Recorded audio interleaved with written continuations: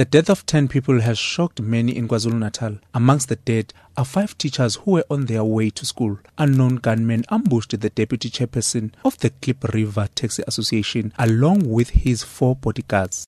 The car they were traveling in collided with a minibus taxi transporting the teachers.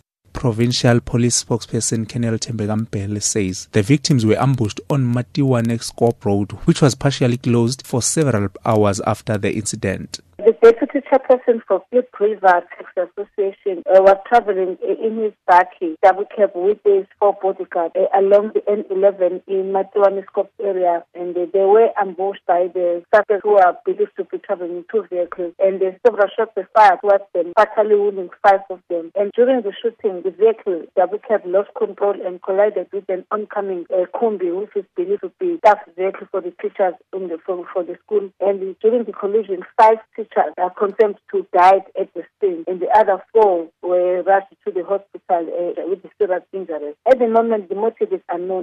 The chairperson of Uthukela Taxi Association, Agrippa Ndawonde, says they recently met with the Transport MEC Mxolisi Kaunda and no one raised any suggestion of feud. I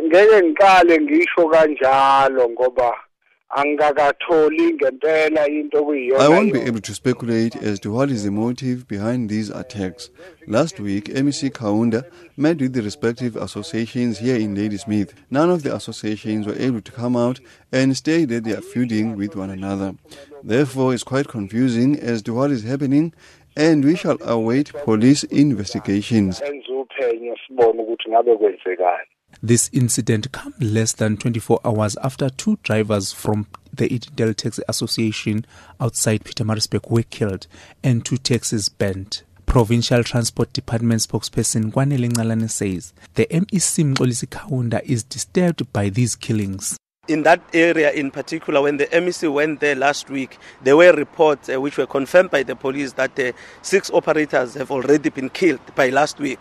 And immediately after that, before this incident, 2 more were killed, which means when you add, it's quite a huge number of people who have been killed in that particular area. But the taxi industry in the province is becoming relatively stable.